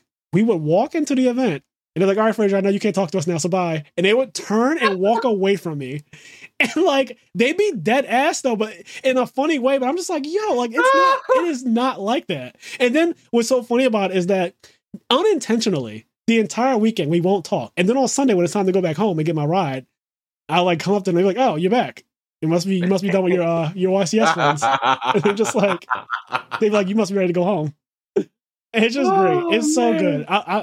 It's one of the ongoing jokes, and it still persists today, even though like now it's even more cringe because it's like I am so far removed from the ego of Yu-Gi-Oh! That I used to have, because naturally, being in my young 20s, I won a YCS when I was 20 years old. And I'll just tell you right now, if you don't know, being 20 years old, is your brain is definitely not developing yet. Very egotistical, especially 20-year-old male. So the person that I was, that decade plus ago is not the person who I am today. So now, like, I don't really care about any of that stuff. My friends still do the exact same thing to me.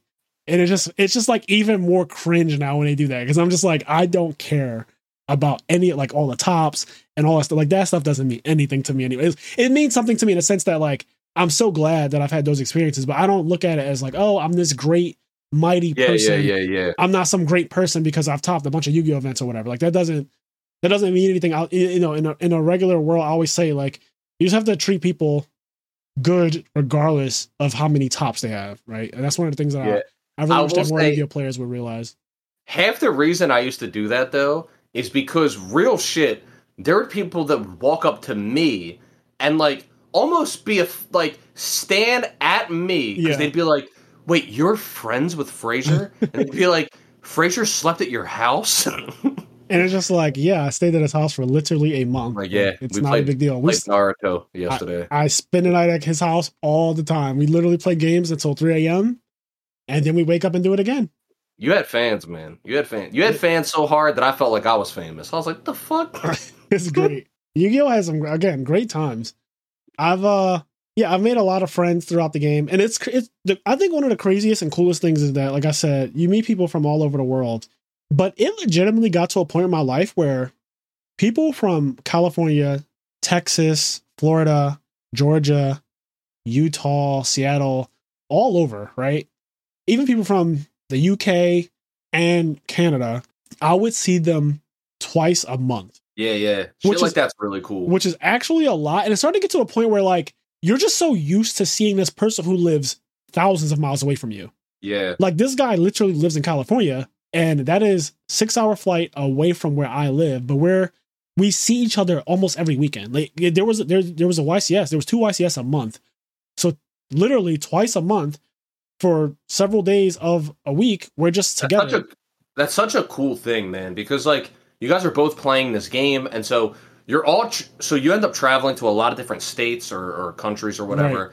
And then you get to see a bunch of people that live nowhere near each other. There's no way they could possibly hang out and be normal friends. Right. They get to see each other twice a week, which for real is more than some real friends see each other. Yes. Or not twice a week, I'm sorry, twice a month. Yeah, but you're right, though. It is, especially now that we're older, it's much harder to correlate with friends and just kind of schedule time to be together. Like, we don't get together as much as we used to when we were younger. Now we have to, like, schedule that shit. Everyone has to make sure that they take off or figure out. It has to be like Thanksgiving weekend. Thank God for shit like Discord, yo. Yes. Thank God it brings us all together. But yeah, you're right. I started to see the Yu-Gi-Oh players who really are my friends. I started to see them more than I would see my friends who live in Philly. Yeah. Which is crazy. I'm like, I see these people. So when we would fly to YCSs, we'd be there from sometimes Thursday to Monday, sometimes Friday to Monday. But that's still like 4 days, Friday, Saturday, Sunday, Monday. Like, we're together that entire span, 4 days straight. And then that happens twice a month. So it's 8 days out of the month. I'm seeing these people from nowhere near me. And again, I wouldn't even see my best friends that often. So it's just kind of crazy that was the power of Yu-Gi-Oh! Again, the game is that good that it brings people together that much. And there's nothing like, honestly, there's nothing like scrubbing a tournament. Like, you scrub YC. You prep so fucking hard. You test so hard. You're out by round 4. And you know what? It's time to go drink. It is time to gather up the other people who went 0-2 drop or went 1-2. And they're like, fuck it, I'm not going to even try to grind out the next 9 rounds of Swiss or whatever it is. I'm going to drop now, save myself some peace, and just have fun this weekend. Yep. And I've been there many times, and those have been some of the best events where my one friend who basically was never competitive, but for some strange reason would go to like almost every tournament. And I just thought that shit was so funny because after about 5 years of it, I said, I just noticed something. Every time we go to a YCS together, and you're pretty much at all of them, I have never seen you actually duel. I was like, we've gone years. I've known you for years. And I have never in my life seen you fucking play this game. I know that you play. You carry around a book bag like all of us, but you're an imposter. Like, you carry around a book bag. Imposter. You carry around a book bag. You have a deck, and you sign up. Like, your name, I look because I find your table. I go to the pairings after I'm done my round. I go to the pairings. I find your table, but you're never there. You always finish before me. Always. Now, granted, I'm not the fastest player in the world, but still, some matches I do win 2-0 quick, and I still never see you play. Yo. You know what you reminded me of when you said backpack? Do you remember? It was so fucking popular in the Yu-Gi-Oh community for like 3 years, maybe longer. But like the Kid Robot backpacks. Oh my God, I still have one. And mine has a hole. You remember that? But yes, Kid Robot was huge. That got so popular in the Yu-Gi-Oh community for some amount of time. I think that it was because of Adam Korn. Now it could go farther back than that, but I'm going to give Adam Korn the credit for popularizing a couple things, actually. So the red and white calculator case, that is a lot of money now. And it was a lot of money back then too. It's like over $100, which is a lot for a calculator case because it's literally just a fucking calculator case. But so that I will give him credit for it. And I will also give him credit for Kid Robot backpacks because for whatever reason, he was the best player in the world at the time. So everything that he did, the community, I guess, would try to emulate. And one of them was those backpacks. And I was one of the people. I was one of his biggest fans. And I was one of his biggest fans, and I bought a Kid Robot backpack. Actually, I don't even think I bought it. I think that my friend Meatball got me the backpack for my birthday. And they're extremely hard to get. I don't know what happened to the brand now, but I still actually randomly was looking for something else, and I found it in my room like buried in my closet somewhere, and I found my kid robot backpack, and it has this huge hole at the bottom. It just needs to be kind of sewn shut, but it's still usable. Yeah, like there's nothing wrong. It just needs to be re-sewn. But I used to carry so many binders and duck boxes that it weighs too much. But yes, for sure. Kid Robot was huge. If you remember that era that Kenny's talking about, where that shit had us in a chokehold, there was a 3-year period. Actually, if anybody listening, remember, like, I really want to hear. I just want to hear people's like input or memories, because it's one of those weird things where like there really was a time when like almost synonymous with Yu-Gi-Oh was like people talking about Kid Robot backpacks. Yeah. And it is because Yu-Gi-Oh players, so I guess because we're all nerds and we're all collectors to some degree, even the most competitive of us who do not collect a lot, but they just get their deck, right? Some people just get their deck. They don't give a fuck about having a binder per se. They just get their deck. Even the most competitive of us, we still like cool things. So me, who, I've had some time where I collected cards and stuff like that, but for the most part, I'm a player. Like I'm a duelist at heart. So collecting cards has never really been my thing. Like I'm not after a first edition Dark Magician Girl from Magician's Force. Like that would be cool to have. But every time I've had that card, I've sold it. And, mistakes were made. But, everyone who's ever sold a card before 2020, mistakes were made. Yeah, it's never spoken to me, but like Kid Robot, Spellground mats, calculator cases, I've liked all of those things. I've been a part of all of those trends, all of those bandwagons. And even when I came back to playing Edison format, the first thing I did was drop $1,000 on a 1994 Spellground. Like immediately. It was the first thing. Like, week 1 of me coming back to Edison format, when I realized I'm really going to play this game again, I got back from my trip and I was like, you know what? I need to find out who has a Spellground mat for me, because I'm not playing on regular mats. And I got a Spellground. And now it's really cool because we have my one friend Saul at Dabber's Gaming Cafe.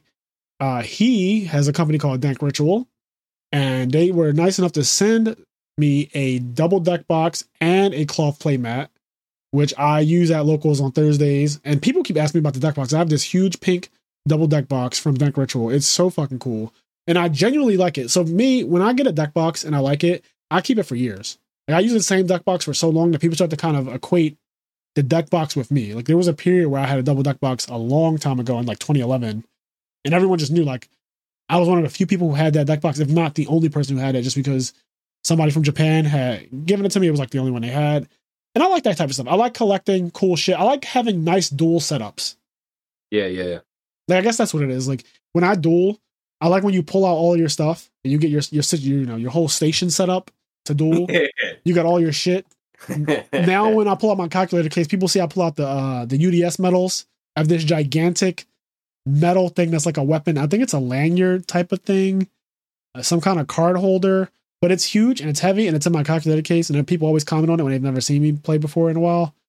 And yeah, I like all that stuff. So Kid Robot, yeah, that was really, really big back in the day. Yu-Gi-Oh swag was definitely part of the Yu-Gi-Oh swag era. Yeah. There's so much to say about, there's just, Yu-Gi-Oh is just, it's great. Like, honestly, the period where I wasn't playing Yu-Gi-Oh, I'm trying to think about what I was even doing. Like, yes, I was watching anime stuff, I was playing video games, but outside of that, it's like almost a blur to me now that I'm back. Like, when it was happening, I remember thinking to myself, I'm very happy that I'm no longer playing the game, because I remember the stress of competing. Because for somebody like me who wants to do well often, there's a lot of stress associated with preparing for an event. You're constantly in a state of like, you got to make time to test. You have to make time to try to figure out what other people are going to play, like get a feel for the meta, they call it. And it's just a lot. There's a lot that goes into being at the top of the game. And yeah, it just takes a lot out of you. So when I finally stepped back from that, I think that the best thing for me was just getting a bit of peace of mind. Like my mental got to relax. So yeah, but even still, I'll always have like a special place in my heart for the game. Even if I stop playing Edison format, like I'll still always love Yu-Gi-Oh! It's just all the things that was given to me. My friends, this podcast. I've said this before. I cannot wait for the next time it rains on a Thursday, because I don't work if it rains. Yeah. I need it to like rain. I mean, I guess it'll suck 'cause it'd be raining, but because I want to go back up to AU. I mean, that would be great too, because now we have Monster Hunter, and I bring my Switch with me to AU. So you know, in between rounds, or like, God forbid, we both scrub out somehow or whatever, just play Monster Hunter. Like I legitimately, and X plays too, right? So like X plays, Gus plays. There's actually a good amount of people, now I think about it, that actually play Monster Hunter at our locals. But yeah, like between Yu-Gi-Oh, between Monster Hunter, Gathering hub. we got a little gathering hub going on. What else did I want to say? There was something else I wanted to talk about. So I know we've gone all over the place in this episode, but we have. This is just the nature of, Yugs. One of the other things that's great about the game and just what Kazuki Takahashi has created is opening packs. I think that shit is one of the funnest things you could possibly do in life. And I think that people who have never opened packs before, they need to go out and buy a booster box and see what it feels like to just sit down and start cracking packs open. I got it. It's also savagely depressing. Okay, is that too?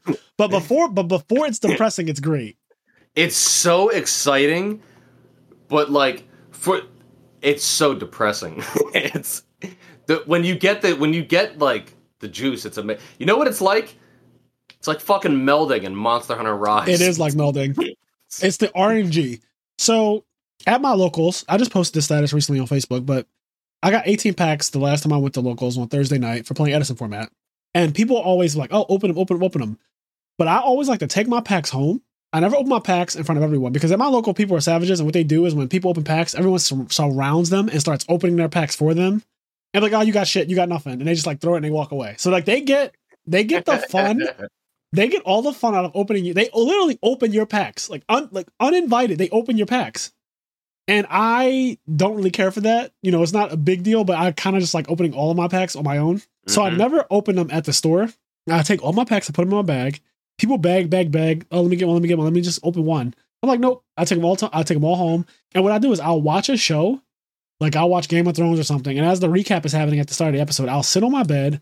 I'll lay out my Spellground mat. And I'll just slowly open my packs one by one as like a show is playing. And I don't know why, but I fucking love that. Like, I just love that.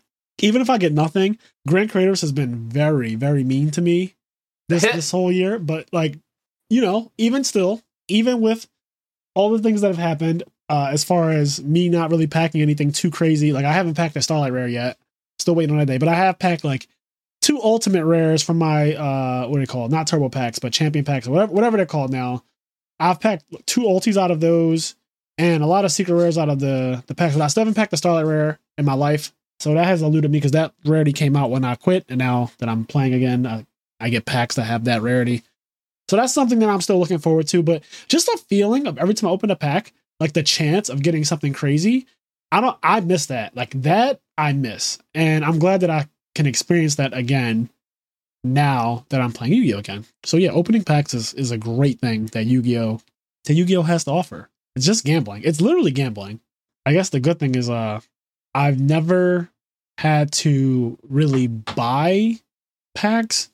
Like I am the type of person who I use either store credit when I used to play, or I just have like a sponsor or something. But as far as paying for actual packs, I'm just like, it doesn't make it as fun. I like winning them. I like playing at locals and either winning packs or building up store credit so that I can just get the singles I want.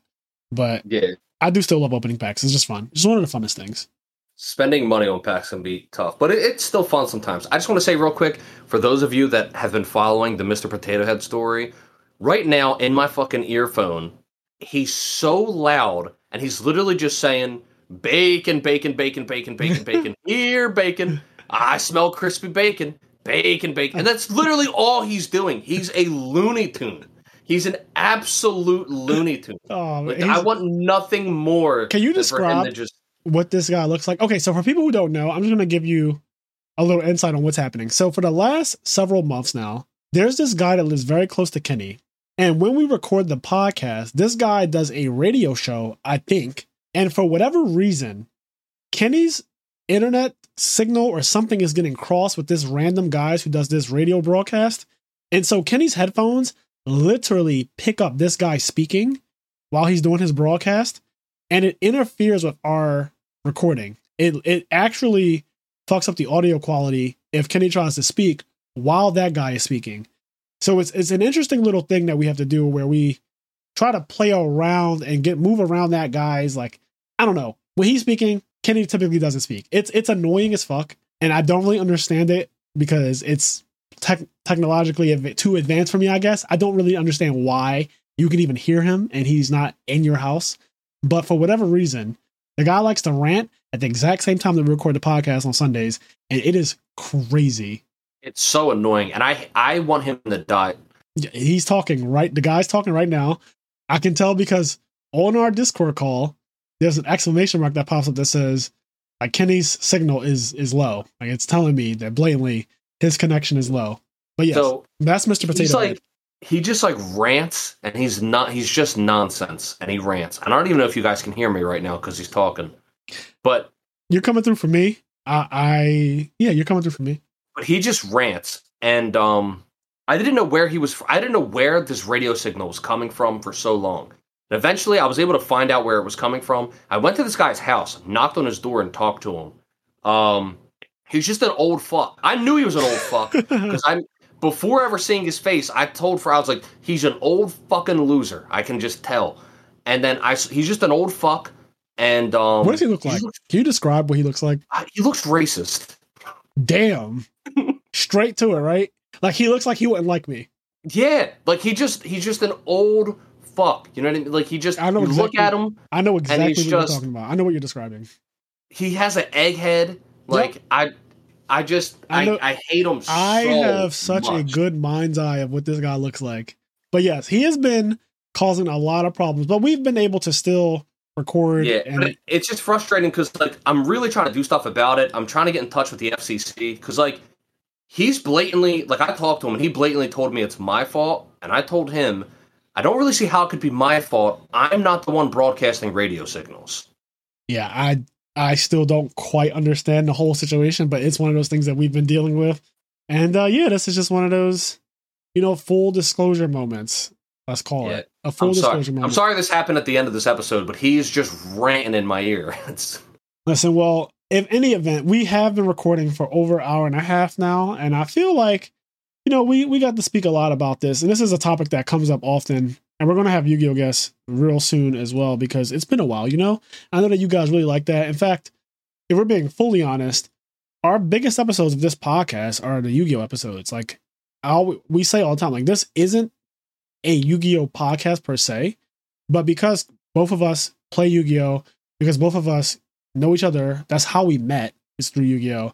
And because that's where most people know me from, like, yes, Yu-Gi-Oh! Is going to be our core audience, and so we don't mind catering to the Yu-Gi-Oh! People because, I know that you guys enjoy the Yu-Gi-Oh! Content a lot.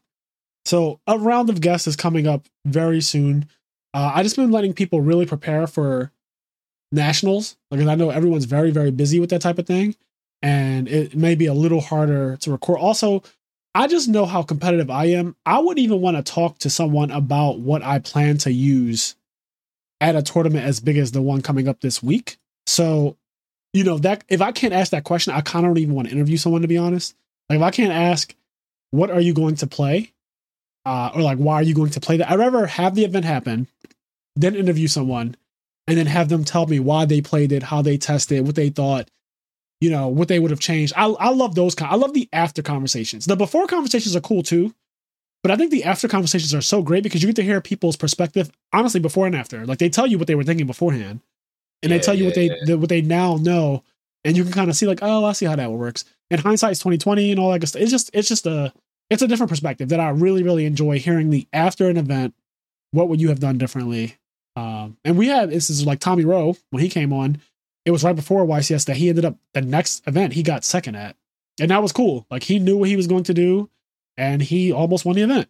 It was really decent. And then after that, we interviewed the guy that got first. We did, Joe Dietrich. We interviewed the guy that got first. And he's been doing really well, too. I hope he does well this weekend. I'm hoping all the people that we had on the podcast, everyone who's been on the I'm There podcast, if you're going to Chicago this weekend, I'm hoping that you do well. You guys have a special place in my heart for coming on the podcast and being a guest. So we really appreciate you guys. Top 8. You guys fight each other. Yeah, that'd be great. I Am Nerd guest fight each other in top 8. That'd be fucking awesome. And speaking of supporters, I want to give a shout out to everyone over at our Patreon. So we have an I Am Nerd podcast Patreon, and we have exclusive content, episodes that drop only on Patreon. Also, access to our Discord server that you can get from even our lowest tier, and other types of perks that you can unlock based on your tier level on the I Am Nerd podcast. Discord and Patreon. So check that out if you're interested in supporting us. But for the people who have been for a very long time now, all of you guys have pretty much been here for a minute. I want to give you guys a shout out as I always do. So we have Connie, Austin, Leon, Quest, Xavier, Hylian, TCG Automotive, Silver Chronic, Tyree Tinsley, Dimitri Barnes, Alexander Brissett, Vinny Casello, Giovanni Avalos, Alex Flamer, Andre Reynolds, CJ, WK Dad 1, Dennis Milburn, Joseph Marcello, Red Vines, First to Home, Davis Ferneris, S. Akuma, Mitchell Nels, Midwest Gaming, William Shapiro, Demetrius Safirides, Vince Marquette, Dallas Bailey, KJ, Biz, Roswife, and Scott Player. Thank you guys so much for supporting us. We really appreciate it. As I always say, it goes a long way. And again, do the things that make you happy, including playing a lot of Yu-Gi-Oh! None of us would really be in the exact position that we're in right now. This timeline exists because of a great man named Kazuki Takahashi. And I really appreciate everything that he's done. And may he rest in peace for giving us, such an amazing game and pretty much all of my friends. This guy gave me all of my friends. I don't even know who my friends. I don't even know if I would have friends. That's how crazy it is. So shout out to that guy. My best friend apparently is Mr. Potato Head. All right. We're getting out of here.